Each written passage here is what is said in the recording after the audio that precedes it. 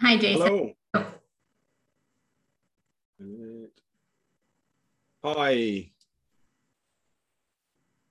Can you hear me? I can. Let me Oh, amazing. my end a little bit. We have uh, 12 minutes until go time. So if you wanted to test out Yeah, you can go ahead. let's do that. That sounds great. Sure. Um, Because you're on a different system, right? Because you're at home. I'm at home. There we go. It's very bright here, actually. Let's put the light out. How is it there today?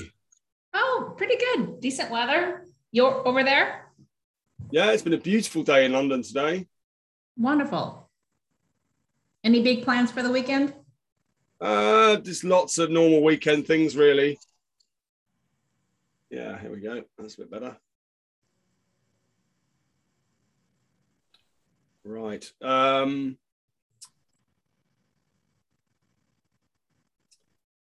Basically, yeah, lots of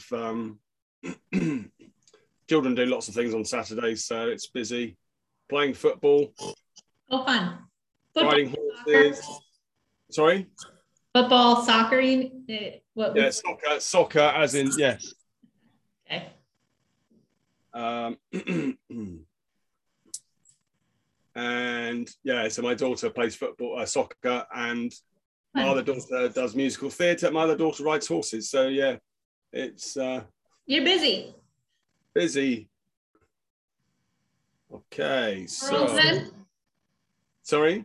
All girls? Yes. I'm the opposite. I have all boys. Ah, okay.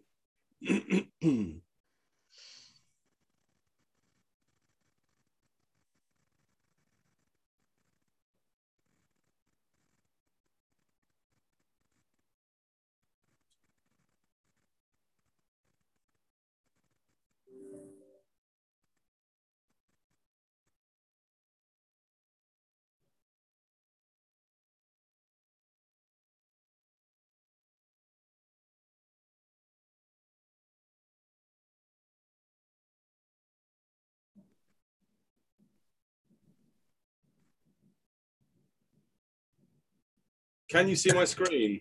I can, yes. Excellent. And let me.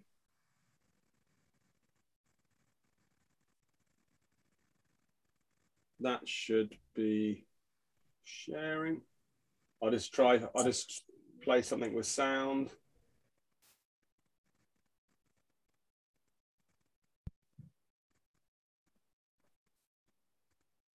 Seems to be making any sound. Oh. I'm not hearing the sound on my end. Oh, hearing it now.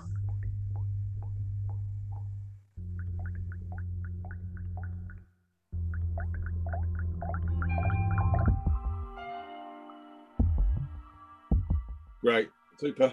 Seems to That's be working. good. Seems to be working fine. Maybe just try something completely different.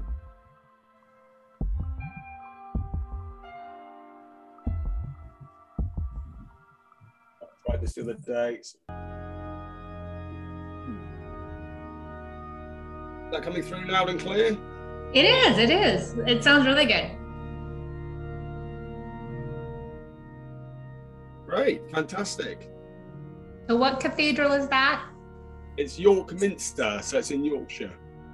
One of Europe's oldest medieval Gothic cathedrals.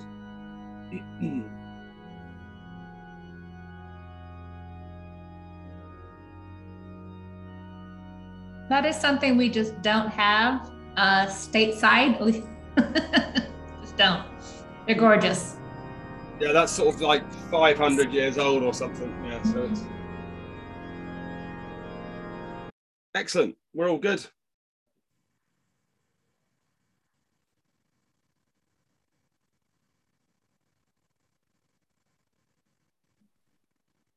All right. So you met Jason in school?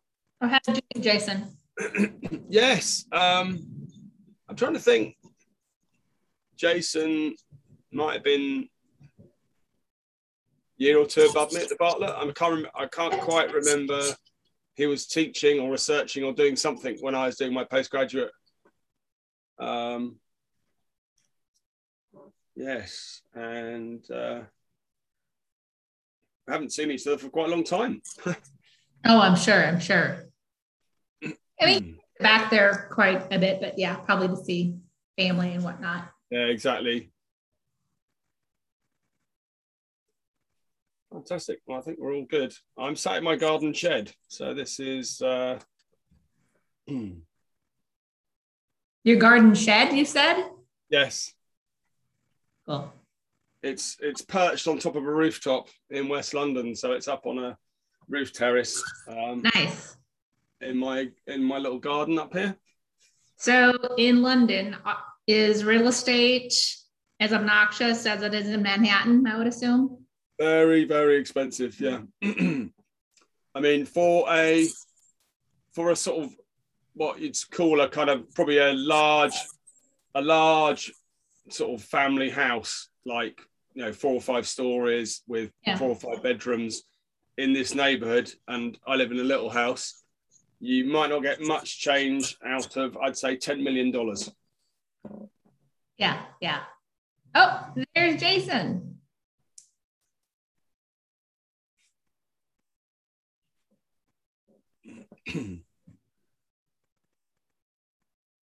Check the time. All right. You got 6 minutes before go time, and he is still connecting the audio.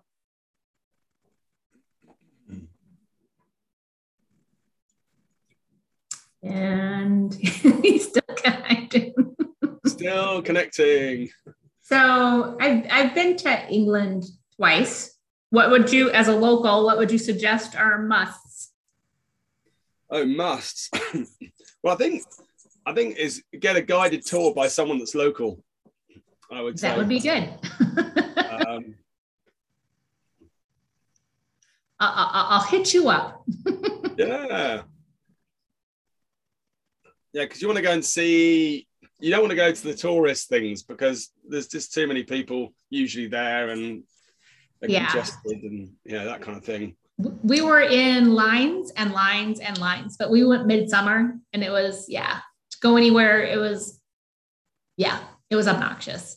The first time I went, it was in March, and you almost can't compare the line situation. There was like, okay, almost walk right in, and then I go midsummer, and I was like, no, I'm not doing that in midsummer again. Oh, Jason, your audio is on. Yay. Fantastic. Now you can hear me. Good afternoon. Good evening to you. And good evening. Yes. Good evening. I'm glad that you've put your shed background on. Yeah, the shed background's on. Right. Hey, did we not have a talk about wearing collarless shirts? We did. You got that memo? Yes. Good. I got that memo. Can you see me, by the way? Yes. I can't see myself. But do I look all right? I guess. Well, you got the collarless shirt memo, so that's fine. That's right. Yeah, that's okay. Why can't I see myself standard? No. Oh, there I am. Yeah. Okay. I don't want to be looking in an odd direction when I make the introductions. We're looking at the screen in some way. Kerry, can you just reassure me that that's halfway decent? You look fabulous, Jason. Stop it. All right. Would you want me to hit the webinar at 4 button? Start webinar. And then so that means that we are then live. Just Jason, are you everything okay? We're good. The sound seems to be really good today. Right. The lighting, I'll just dim the lighting. Oh, wait a minute. Yeah, lighting's good. We're all good. All right. So we're due to start in about 3 minutes. So I think everything seems to be okay. So if I'm looking like this, am I looking directly into the screen? Can you just tell me that? You look like Yeah. I'm just positioning my introduction for that. Okay, good. All right. All right. Okay, Kerry, why don't you throw us to the wolves? Throw us into the ether. Okay, I'm hitting it. 1, 2. All right. 2, 3. Right. Yeah. Excellent. Good. Excellent. So yeah, it's been a beautiful sunny day here in London. So oh, wonderful. Lovely sort of September, summer, almost sort of late summer. Yeah, it doesn't look like it. No, but it's quite a warm evening, I have to say, as the shed is unheated currently. So right. Okay. So it's entirely sustainable. Yes, it is. And it's, you know, it's nice timber. It's a very, I'm not sure you'd approve of the timber construction. It's yeah, it's poor lockdown quality. Yeah, I'm very, very discerning about things like that. Yeah, I thought you might be. Good. I don't know whether our conversation is being broadcast to one and all. Maybe it is. Might be, and we're talking about sheds. I know. Yeah, I know. Well, let's start in a minute, and hopefully you're comfortable where you are. Very comfortable. Very comfortable. Fantastic. Jason, you're on broadcast. FYI. That's what I thought. Yeah. Yeah. No. Exactly.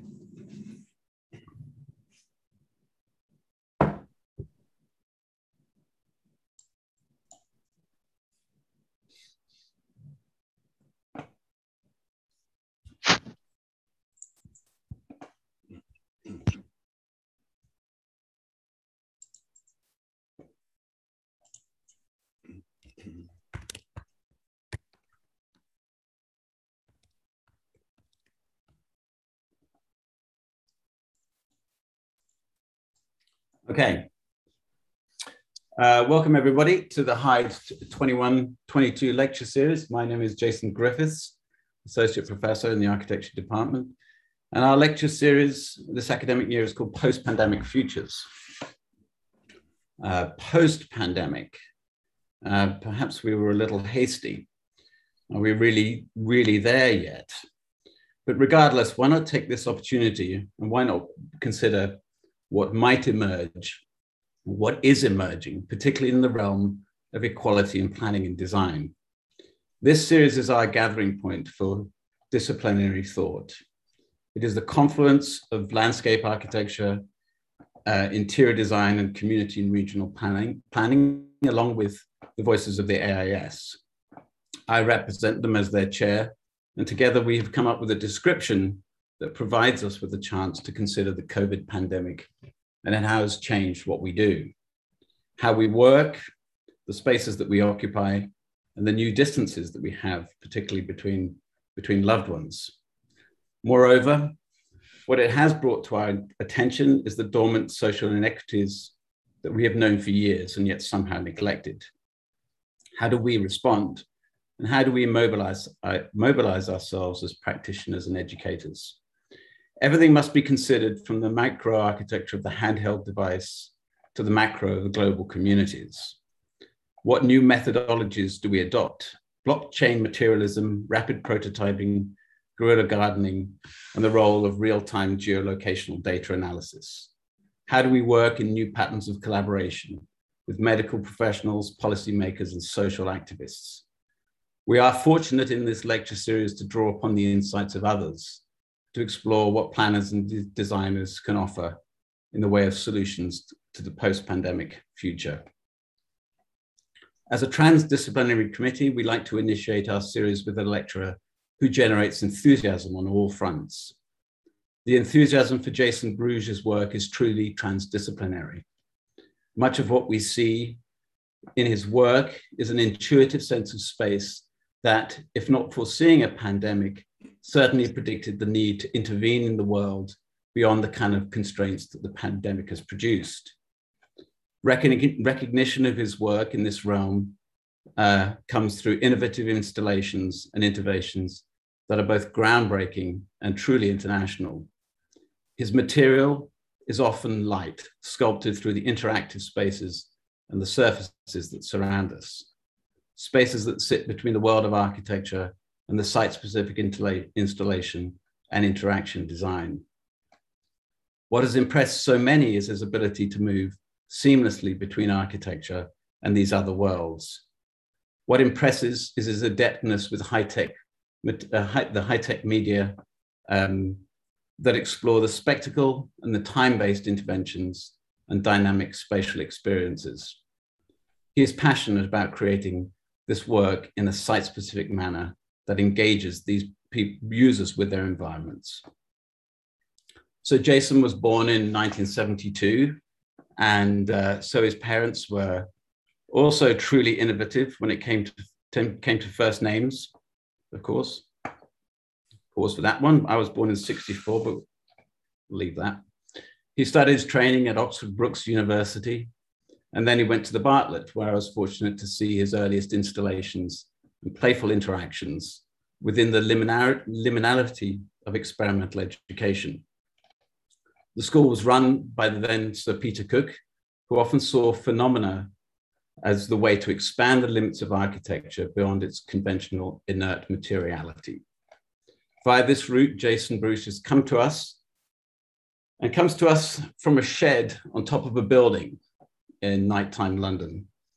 I think it's difficult to explain, but the shed within the UK is a kind of an iconic space of the English inventor, and that's exactly what he is. And he represents this as the point with the long line of his forebearers, from the imaginings of Heath Robinson, the ruminations of Paul Virilio, Archigram, Gordon Pash, Gordon Fraser, right the way up to the seminal Unit 16, I think it was, with Stephen Gage. Am I correct, Jason? 16. I beg your pardon. And he now teaches as a visiting professor at the Bartlett, the Royal College, and I think at BCU as well. His work carries forward the influence of these forebearers in the form of a kind of an electronic flickering flame fired by a fascination of the ethereal and ephemeral world of light, sound, and vision. So I'm absolutely happy at this point to be able to introduce Jason Bruce to kick off our Hyde lecture series. Please be aware, of course, that you can post questions in the chat, and I will moderate those questions, whatever session at the end of the lecture. At this point, I want to hand over and warmly welcome Jason Bruce. Thank you. Jason, thank you very much for that fantastic introduction, and I'm very honoured to be giving this lecture this afternoon, but although it's late evening in London. And yeah, I'm going to spend a bit of time really taking on a journey through the development of my work and practice, and show you some of the work we're currently undertaking within the studio. So the practice, we're kind of commissioned very fortunately to create interventions, artworks for public consumption. This is a good example of a piece at the Victoria and Albert Museum in Kensington, South Kensington in London, a piece commissioned for the Decode exhibition, which was about digital design, digital fabrication, digital craft in 2009. But in terms of the sort of work, the experiments I create, equally, I get kind of design briefs to sort of also think about spaces and challenge spaces as well. This is a reveal space for Aston Martin in Warwickshire.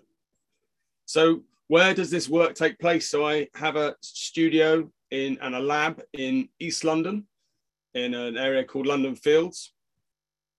And just so you can picture the environment, there'll be no one there now, but my studio, we have a lab, we have a making space, and I have a sort of multidisciplinary team. The drone flying through the studio is going over the shoulders and heads of scientists, engineers, architects, coders, interaction designers, design engineers, amongst others. And my team of like just over 30 people collaborate on mixed disciplinary projects that are largely site specific and largely permanent, and very fortunate to be commissioned in over 23 countries. And you can sort of see there are a lot of commissions within North America, and currently working on several pieces which will be opening later this year and early next year in the US. So I'll tell you a little bit more about that. But the work's site specific. I respond to different sorts of environments and different cultures and different locations. So the themes that kind of follow through the work, looking at natural systems, sort of visualizing the invisible, visualizing data mining, and kind of borrowing from our environment, and whether it's a natural system or the kind of movement of people or the aggregation of data. I tell stories with these interventions, but all of this work comes to life through prototyping and experimentation. So currently in the studio, this is a piece we're experimenting with at the moment. We're using water as a kind of lens, as an environmental effector. And we're creating these giant water lenses for an exhibition in Dubai for the Museum of the Future. And we're looking at water as a medium to choreograph space. So this is actually a film of an experiment we've been running in the studio over the last couple of months. And so looking at sort of natural systems, so looking at the properties of water and light and how they can control space. This gives you a little insight really into the types of experiments we're conducting in the studio on a daily basis. And everything we do is prototyped and tested. The work is not complete without its audience. So when I was studying at the Bartlett, we started to look at cybernetics. We started to look at the reactions and interactions of people and their environment. And this is a small piece commissioned by the World Wildlife Fund, where we just map the environment using a thermal camera and feed the motion of the people through that environment into this matrix of fiberglass pandas, which were money collecting boxes. And they track the movement of one person around that space. So wherever you stand, they will be looking at you. And this is a sort of recurring theme, using sort of space syntax, the movement of people in space artistically, to drive the work, and look at kind of essentially live real-time heat maps, sort of to drive the choreography and the animation of work. This is a sketch for a project. This is a tunnel in a street called Beat Street that runs underneath the Barbican Art Centre in the centre of London. And we were commissioned by the city to create an intervention. And we're using data from people's movements and interactions across the social media sphere to actually create patterns within this intervention called Brutalist Tapestry. And this is just a visualization to explore what this looked like. These machines run along the tunnel, creating these textures that are like a kind of tapestry that are inspired by the brutalist architecture of the Barbican itself. So data is a key component. Storytelling is also really important, and narratives bringing our built environment to life. This is an artwork in a children's hospital called Great Ormond Street Hospital for Children, where the walls come to life. As the children go to surgery, through the hospital, from wall to theatre, the wallpaper comes to life, and these animals kind of are watching you, and it's all about kind of distraction really as you go on your way to theatre. And as I said, it's lots of experimentation. So this is an experiment looking at actually floating electronic displays on water and running electrical currents through that water to create a kind of circuit, creating these sort of almost like a kind of water lilies.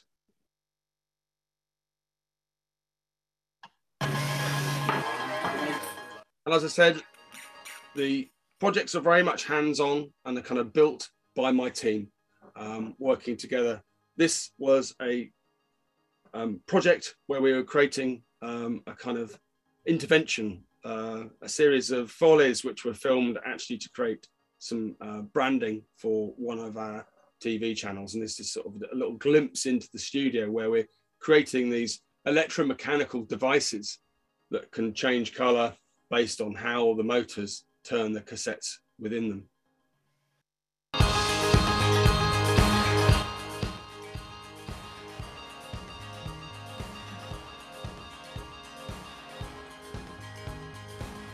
We applied these to trees,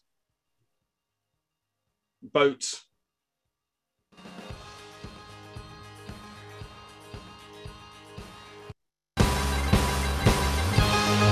here you can see the effect created by these.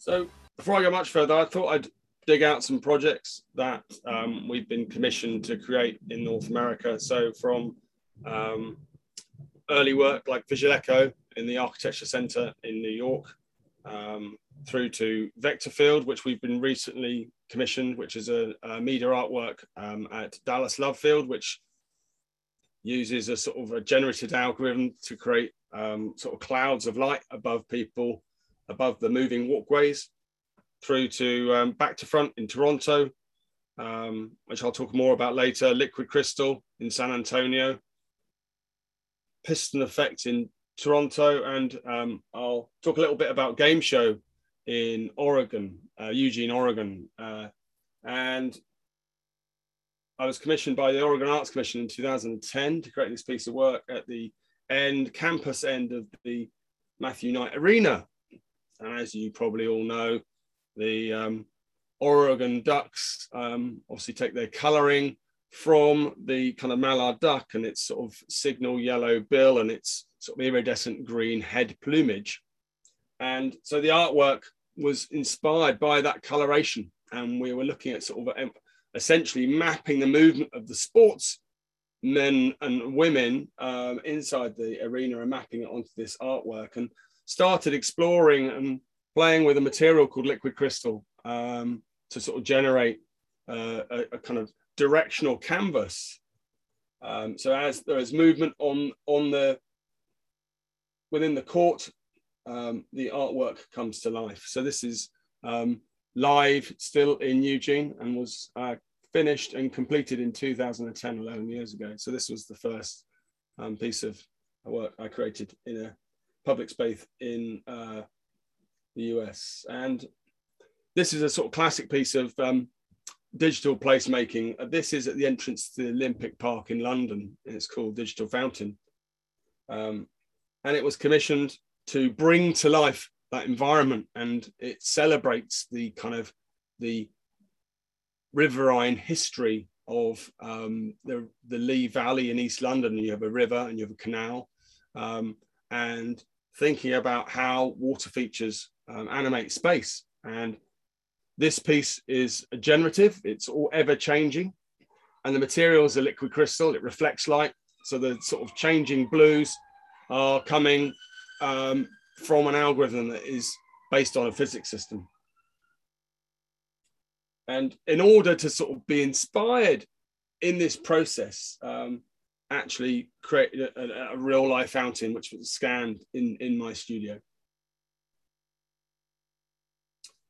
This is the view from the top of the CN Tower, and this was the inspiration for an artwork in Toronto. And I was really fascinated the way that Toronto has this sort of wonderful cityscape, which is really dominated by shadows. And on the time of day, the kind of environments drastically change, and low-rise London doesn't really change in the same kind of way. And I wondered if I could create something that was choreographed by the shadows, create an artwork where, and this was a sort of sketch of a kind of artist's impression for this piece. So we developed these canvases which were sensitive to light. And here's an insight into the kind of in the studio where we're testing light levels changing on one of these canvases.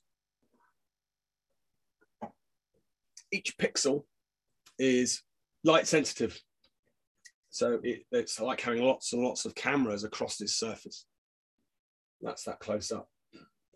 All of the projects within the studio are design and build. So we're commissioned like artists, but then actually do deliver the work. So it's sort of built and tested by the studio, and we create complete documents that describe how these artworks will go together. And here you can see a sketch just showing how we were going to create a prototype. And this was a prototype created for testing.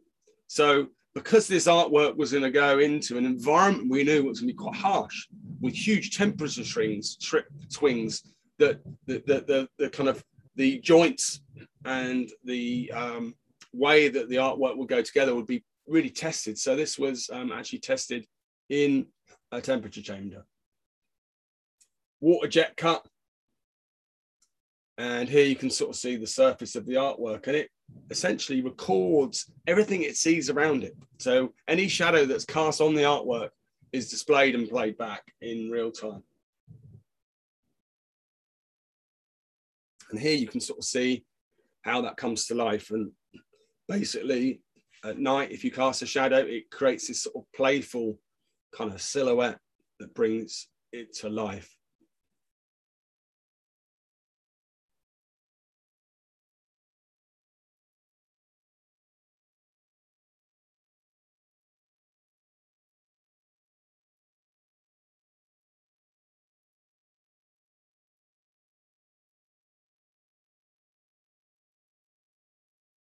And you can sort of see it works in the day as well. And I've been exploring, working with, this is a piece of work that works in the same sort of way.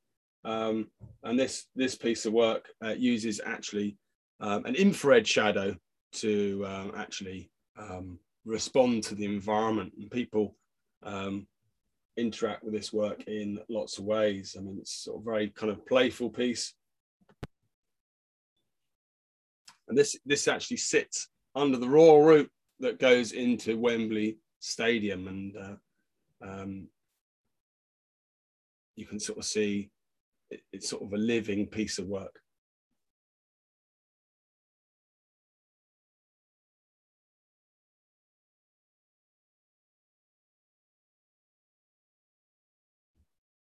So another piece of work that tracks movement is this piece of work in Beijing called Diachroic Mirage, which is in a Norman Foster building in just next to the 5th Ring Road, southeast side of Beijing. And this piece of work tracks the movement of people through space and creates a living painting. So the person is like a paintbrush. And it uses a system called optical flow, which is essentially analyzing the environment and sort of essentially creating a painting on the wall. And we use a network of diachroic prisms and white light to generate a kind of a digital painting that's inspired by the way that Chinese culture uses plum blossom trees. So this is sort of bifurcating and sort of representing growth and movement. And this is all driven by the movement of people through that space. It's a permanent piece of work. There's a white matrix of light that hits these prisms.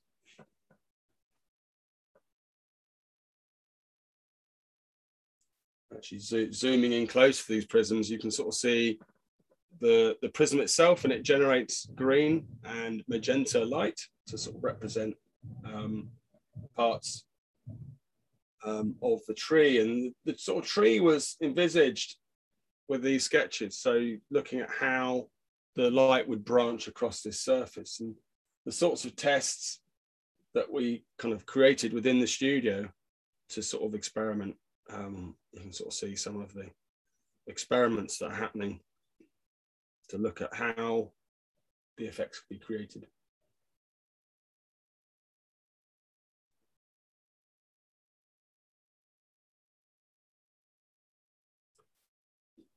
Another piece that references the natural world, and this is, I've not actually seen in person, so the kind of quite interesting thing at the moment working across the world with the pandemic is creating site-specific work in places you're not seeing, so working remotely. And this commission is in a building in the south of Seoul in South Korea, and the commission was to create an artwork to welcome people into the building. And you got on an escalator into the building, and it's an 8-story high atrium with this kind of 16-meter, 50-foot diameter oculus, which you go through. And I was thinking about an artwork that you could travel through that has like a kind of split level, and creating essentially a representation of a sort of digital tree canvas. So this is, we've got 40 wires strung across this oculus holding 4,500 facets of liquid crystal and edge-lit polymers that represent the kind of quality of a tree. You can sort of see the view from above. And the materials work a bit like this. So you've got kind of liquid crystal shutters working alongside these edge-lit polymers, and you can sort of see how you get these overlapping materials to create the effect of being like in this tree. And because we're not able to actually travel to Seoul, we built a digital twin, a representation of this piece in Unity. So the games engine that allows us to sort of actually preview how it would be choreographed and how it would be brought to life. Here's the kind of view from underneath that piece of work.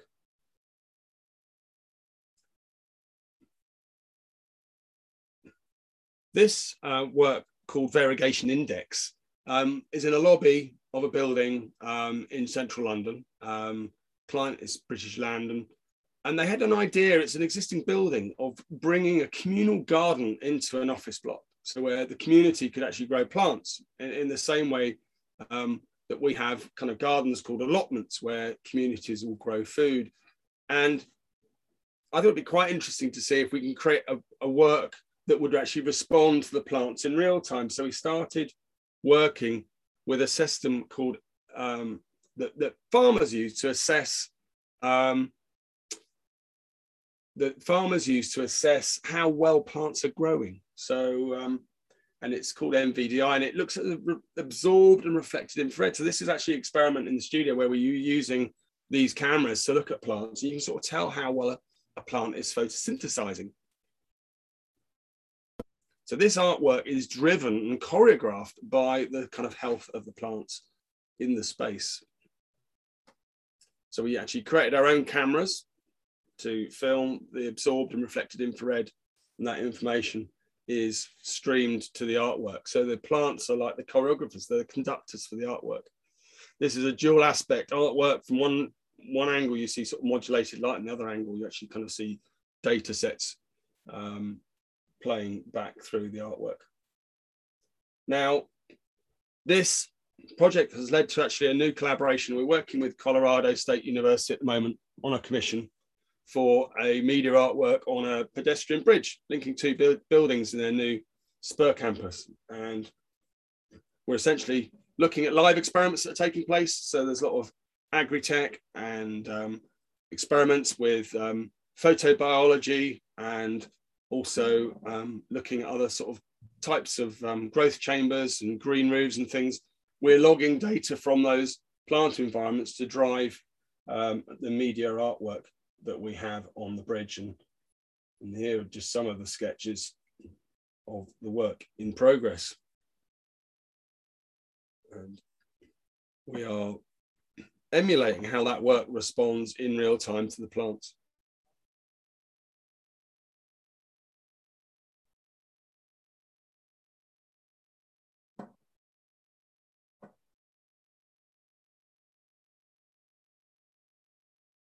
So a lot of the work is driven by the research and development happening in the studio, and we have a kind of ongoing stream of research and development where we might be looking at certain sorts of phenomena or effects. And this is a project where we were looking at moving headlamps as a way of controlling space. So we're using a Kinect, I think, here to drive an environment that's changing in response to my movement. So this is some research that we're taking place, sort of creating these sort of ephemeral architectures from light. And we were asked to create an intervention in York Minster, which is a large medieval cathedral in Yorkshire, in the city of York. And this is an intervention that was temporary. And hopefully you can hear the organ soundtrack. And this was a sort of temporary intervention, immersive piece, which kind of celebrated the types of volumes you might get in this type of space. And in order for these moving head luminaires to pick up on that environment, the volume of space is misted, so you get these moving heads generating this volume of light that's ever changing.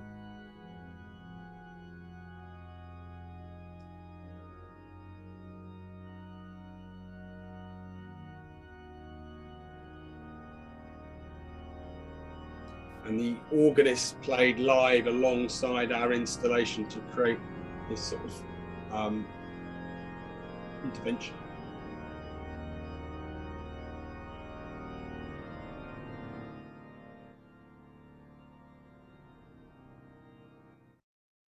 And you can sort of see this piece is quite interesting to show sort of how the work was developed. So the movement and the volumes we're creating in this space have been pre-visualized and created within a software system that allows us to sort of look at this.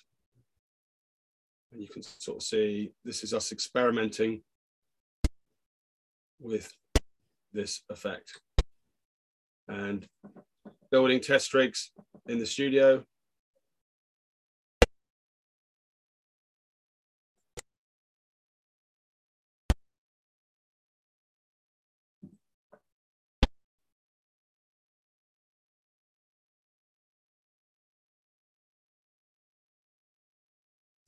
So I'm going to talk a little bit about sort of doing some sort of major sort of transformations of cities. And I was commissioned in 2017 to look at Hull, which is in Yorkshire as well. And this is it in its medieval state with a kind of wall around it. And we were asked to transform the sort of medieval city of Hull. And this shows us looking at a series of sites. And the idea was for transformation using media and light. And we were sort of interested, there's sort of a history of developing maritime infrastructure, signaling systems and ways of talking from the city to the incoming ships. So rather than using humans, we started to explore the idea of actually using robots to move signals around the city to create a kind of performance. And here you can see some of the sort of sketches we created to explore how this might work. And what we started doing was sketching the idea of having these kind of handshakes where light was passed around the city. And here you can see the idea of using industrial robot arms moving light using lenses and mirrors. So to develop the project, we realized we'd actually have to go looking for repurposed, upcycled automotive robot arms. So These are some arms in the Jaguar Land Rover factory in Solihull, which we repurposed, and this is us in our workshop starting to sort of test this work. You can see us starting to look at lenses and mirrors on the end effectors and passing light from one robot to the next. What's interesting about these machines, they're quite old. So, I mean, at this point, we were having to recalibrate the controllers. The controllers had a very small amount of RAM. So talking to them, but because it's an intervention in a medieval context, we had to do sketches for the planners, for the kind of listing of the project. So these are the sketches we created. And we developed a way of pre-visualizing how the robots would look as they moved. And you can sort of see the environment we created to look at those movements and test them beforehand.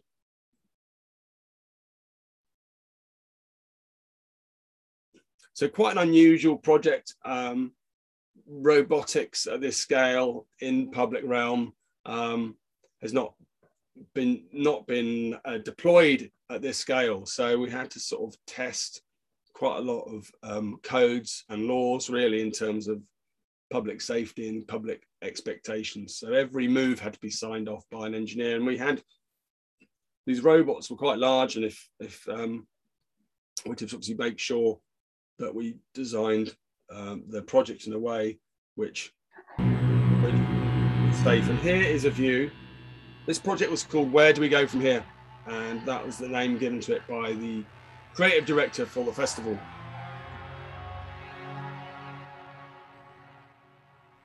They're kind of moving light and sound around these spaces, transforming them and creating a sort of non-linear performance, beaming sound and light around the environment there. We had 25 of these ABB automotive robots animating the environment.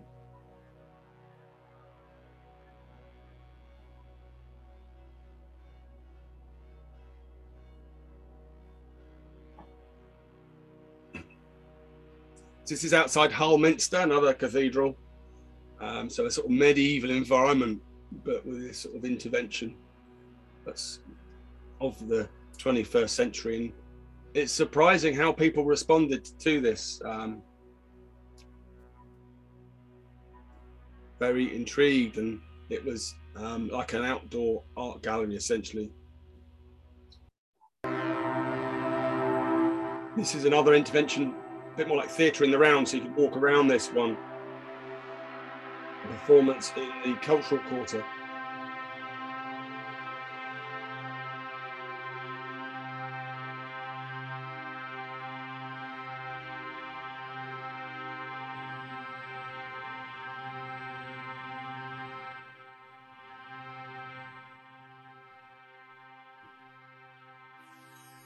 And what's becoming more and more interesting as we work with these machines is in the context of a factory or a manufacturing context.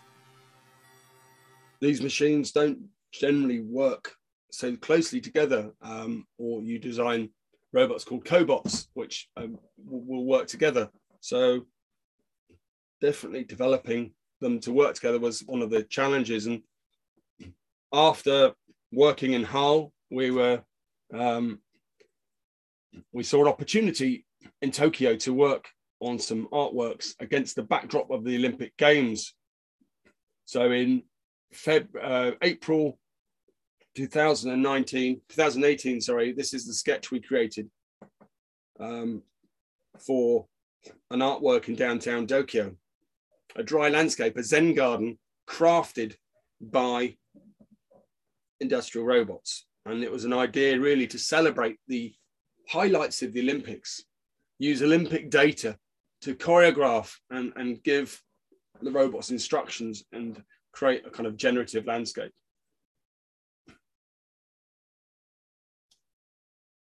We're scavenging data from video sources. So using background subtraction and pose estimation to create movements and instructions for the robots. You can see some of the early experiments we were doing.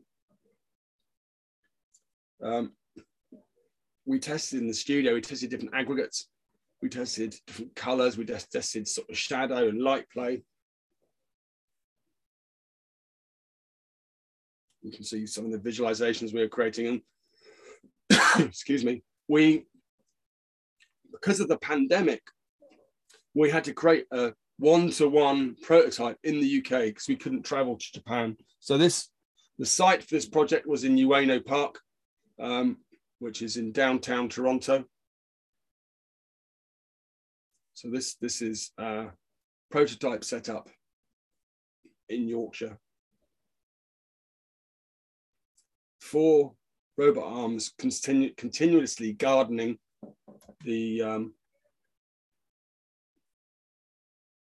landscape for us using a stream of data. And I'll play a short film which sort of shows this piece of work. It launched at the beginning of the Olympics and has just shut down in Tokyo, and using live data on a daily basis to create these performances, these kind of studies of the athletes' movements.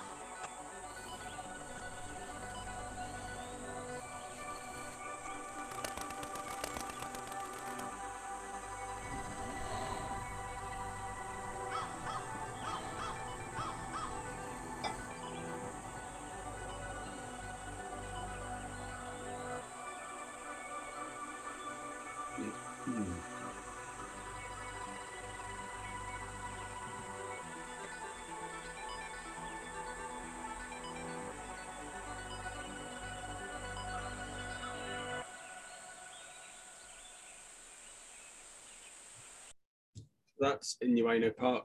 Now, I'm wondering, I've got plenty more things to share and tell you about, but Jason, I was wondering whether we answer some of the questions. I could sort of actually probably share some things whilst I'm doing that. We can have a bit of a conversation. Absolutely. Thank you for this. I have to say something slightly mesmeric about your work, so I'm just snapping out of it and I'm going to focus on the questions. You caught me on the hop there. I was in a... I thought we're 40 minutes in and I thought we could have a bit of a conversation, a bit of discourse, and I could see questions popping up. Yeah, I also appreciate you know how difficult this is without kind of an audience in front of you.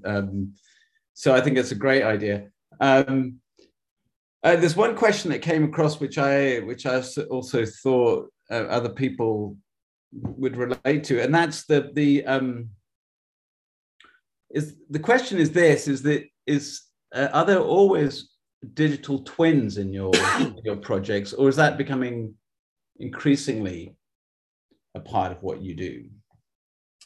Well, I have to say, I'm gonna let this lay out. So a lot of the projects we're well, obviously at the moment, because we can't see work as we're generating it and producing it, quite often if it's somewhere else, having a digital twin to look at closer to home is quite important. And I mean, it will start very early on, like this project actually in a visitor centre in the Wadden Sea, thinking about the project digitally, building a sort of physical form for it in the computer that you can walk around and look at. But then we can start feeding data into. So we're using Cinema 4D there to sort of structure the work.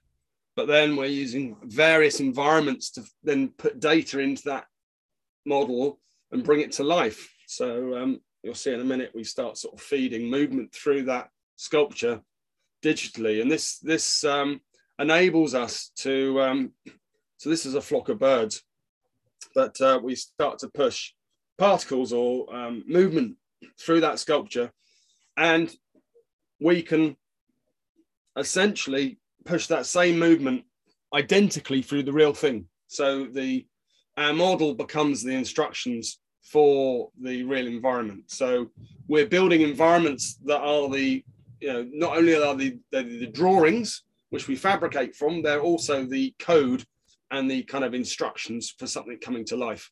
So just a very fluid workflow, but in times of working in very strange ways, we're able also obviously to put on a headset and try putting different data into the different worlds and seeing what it looks like. So yes, more and more we're using a sort of a digital twin or a kind of a model or representation that is very, very, very simple. Well, it is the same to all intents and purposes as the sort of final realizations, apart from not being realized physically.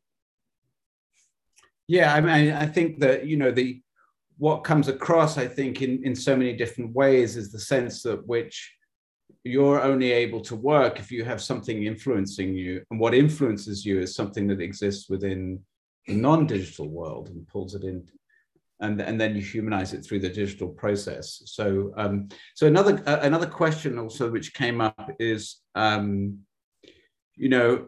the nature of your studio, and I think it's worth some kind of way of describing how your studio is so unique, and how you grew it over time, and how what happens here is really just a transition of what happened in your education at the Bartlett.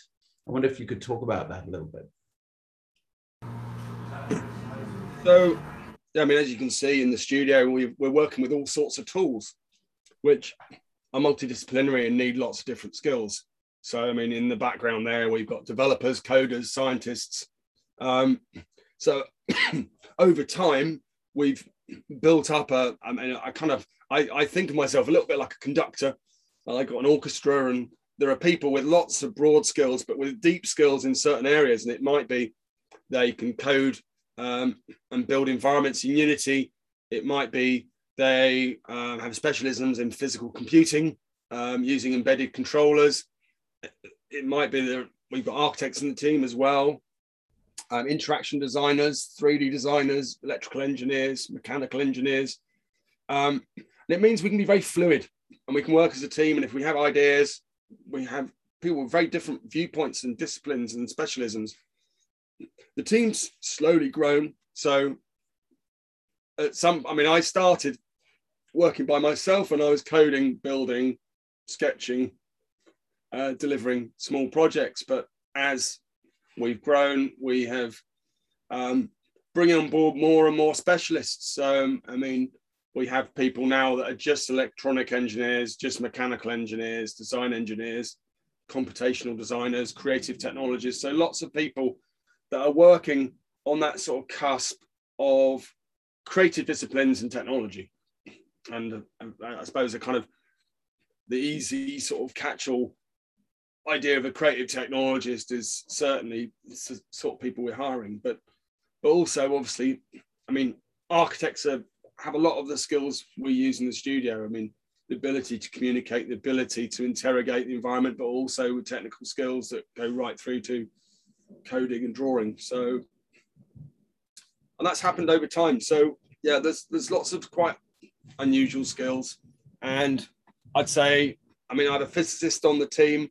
I'm thinking at the moment about hiring a horticulturalist, because we're looking at lots of projects which have kind of an aspect of greenery and planting in them.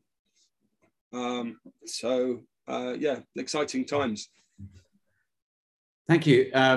So, Jace, do you want to show another project, and then maybe I'll focus more questions towards you? Is that how? Let's do that. I mean, what I've been showing actually is a project. This project was this was in the Barbican.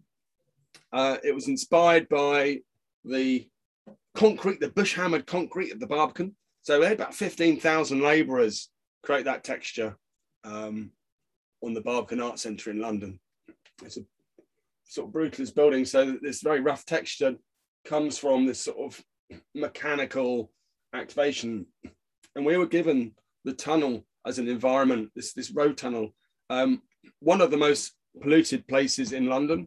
You have diesel buses and all sorts of things running through this tunnel, with a sort of 1960s, 70s, 80s architecture that can't deal with the amount of fumes and things in there.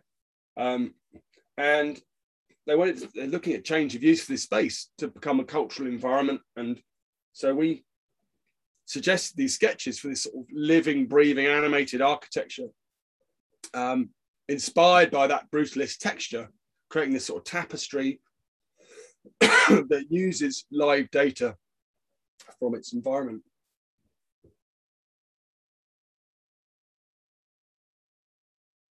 I'm going to throw another question at you. All right? We'll just extemporize through this. So first of all, great lecture. Well, Jeff Day has revealed his name there, suggests that he's going to be doomed to nightmares about pandas from now on. However, he's interested to know how you position your work, whether it's autonomous and independent, presenting itself to the viewer as a spectacle, or is the work dependent upon the viewing subject? As Brian Eno rejects the term interactive and prefers work that is unfinished, only to be complete in the experience of the individual. Do you seek to create active engagements with your audience, or do you choose to maintain a certain distance? Olafur Eliasson cited also there's work that might be similar there. Well, lots of good questions and observations there. I mean, I don't believe a lot of my work and the studio's work would be complete without the audience. So the audience make up part of this discourse, this conversation with the work. Obviously, I'm using quite often an analysis of the environment to drive and direct and animate the work and choreograph it.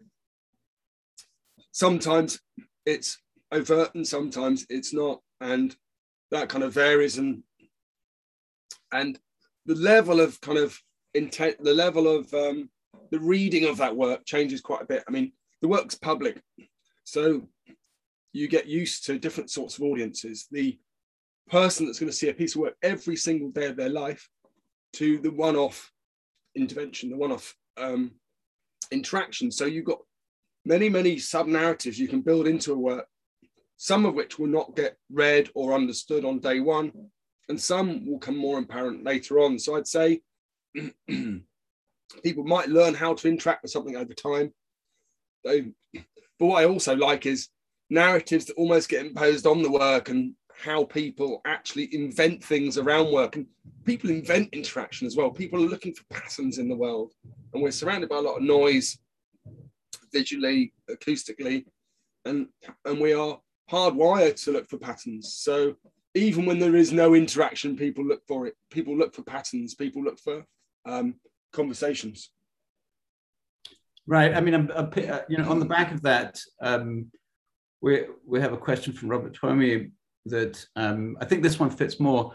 How do you think that your public projects shape behavior in those spaces? And do you think intentionally about the way that they might alter a typical pattern, typical patterns, as he says? Well, I think I'm trying to think of a good project to. Yeah, you started by sort of answering the question, and then I asked the question again. So, I think in the work that is sort of generating based on movement in space, you do find people altering their behaviours and their routines. depending on the work. So you can create pieces that are creating tractors, you can change desire lines, you can change heat maps for spaces by, and we're actually working on a piece at the moment. I can't tell you where. Next time we meet, perhaps I can, where we have an AI agent interrogating the space, observing the space, and it changes the behavior of the artwork based on whether it thinks it's being looked at. And it has, we're working with 3 different states. So the artwork is trying to work out whether it's boring people or making them excited, and it changes its behavior and its patterns accordingly. So this is an area which is becoming really interesting, and we're doing sort of more and more work thinking about what outcomes we are creating and tailoring the work to the kind of live condition, the live status of the site. Do you, so I see that the use of the robotic arm is something that's more recent in your work. I don't know whether that's fair to say, but there's the question which sort of leads in from that is how your light sculptures are explicitly interactive, but with the robotic arms, the viewers appear to be a little bit more passive observers. Are you thinking about the robotic arm in a way in the future that can be more explicitly interactive? That's another question from Robert Fine. The robotics are very interesting because as we work on them, the first intervention we created, we were having to sign off every movement the robot makes. So when an engineer, a robotics integrator working in a factory, every toolpath, every movement the robot makes is essentially signed off and tested and rehearsed. And version 1 of our latest series of explorations, we had to do that. We had to sort of bake in the entire choreography. And it was something that was played in a closed loop without any interaction. In Tokyo, I did actually want to push it into the world of creating something that would respond and change and be affected by the environment around it. But we have a piece that's not rehearsed. We have a piece that's changing based on new data, and every day we've got kind of new outcomes. So we are shifting slowly towards something that is real time, that is responding and creating something that's kind of live. And it's certainly, that's all down to the nature of working with these machines. They're 1.5 tons. The end effect of the wrist can move at 6 meters per second. So there's a lot of rules around what you can and can't do. In Tokyo, we had 3 safety systems. We had a laser gate system, safe move system, and people with kill switches. So it's very much it's an emerging field, how humans and robots interact and co-inhabit, because they obviously could be dangerous.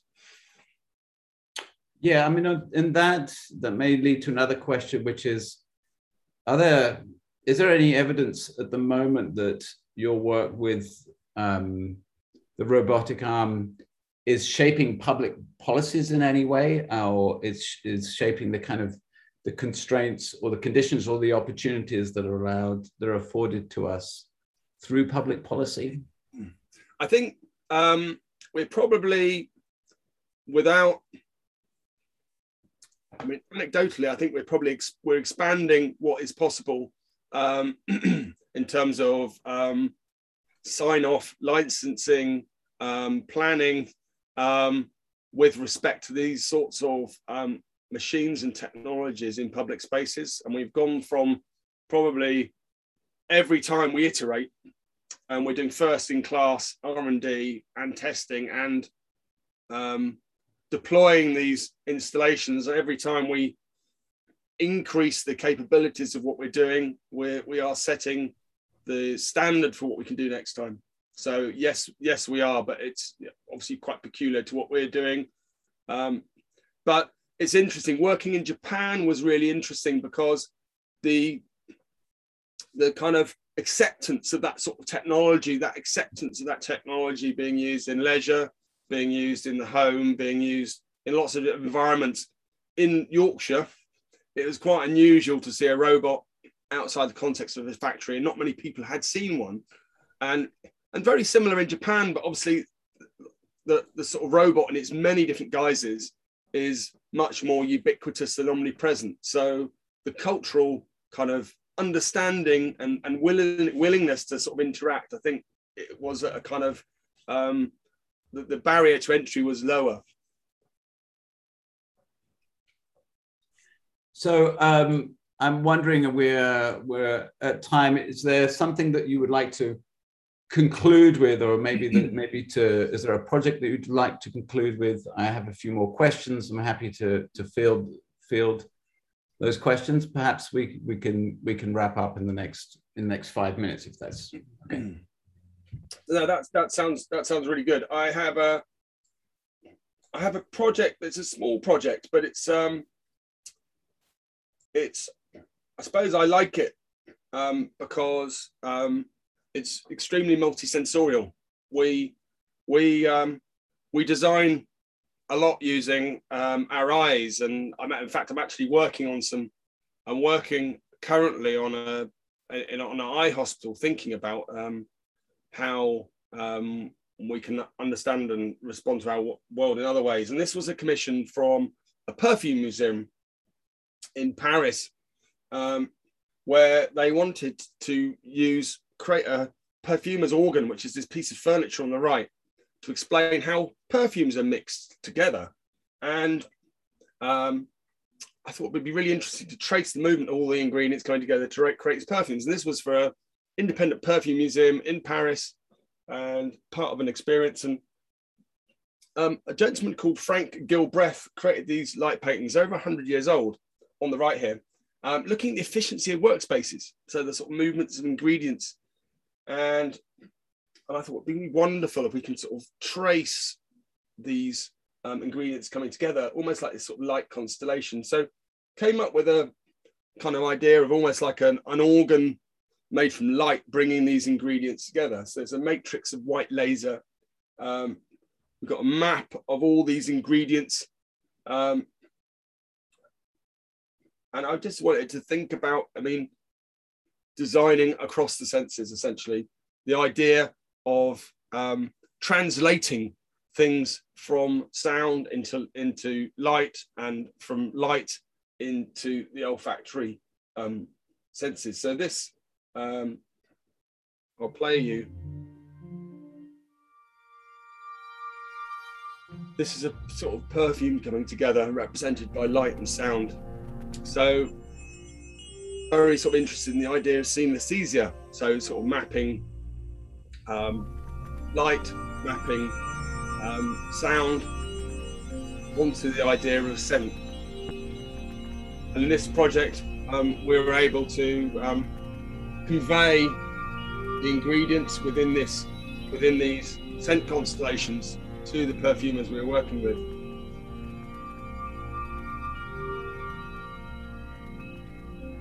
This is a matrix of white laser bouncing through a network of prisms to sort of create these representations of scents being mixed. So just really encouraging people to think about multisensorial design and thinking across different materials.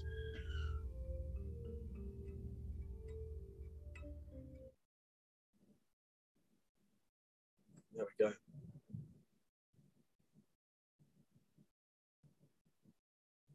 Well, thank you very much. This is a perfect fade out piece, and beautifully sort of atmospheric way to end the lecture. And it's just again my pleasure just to thank you for everything that for joining us and everything that you've shown us. Fascinating and really illuminating work that continues to pour out of your studio. So thank you so much. I would be glad if attendees just signal their appreciation in the chat room. I know it's a bit of a lonely it's a lonely furrow that you're hoeing out there at the top of your garden shed in London. But once again, thank you. We will continue this conversation as long as we have. So it's a great pleasure. Thank you, Jason. Well, thank you very much, everyone. Delighted to be presenting to you this afternoon. Thank you.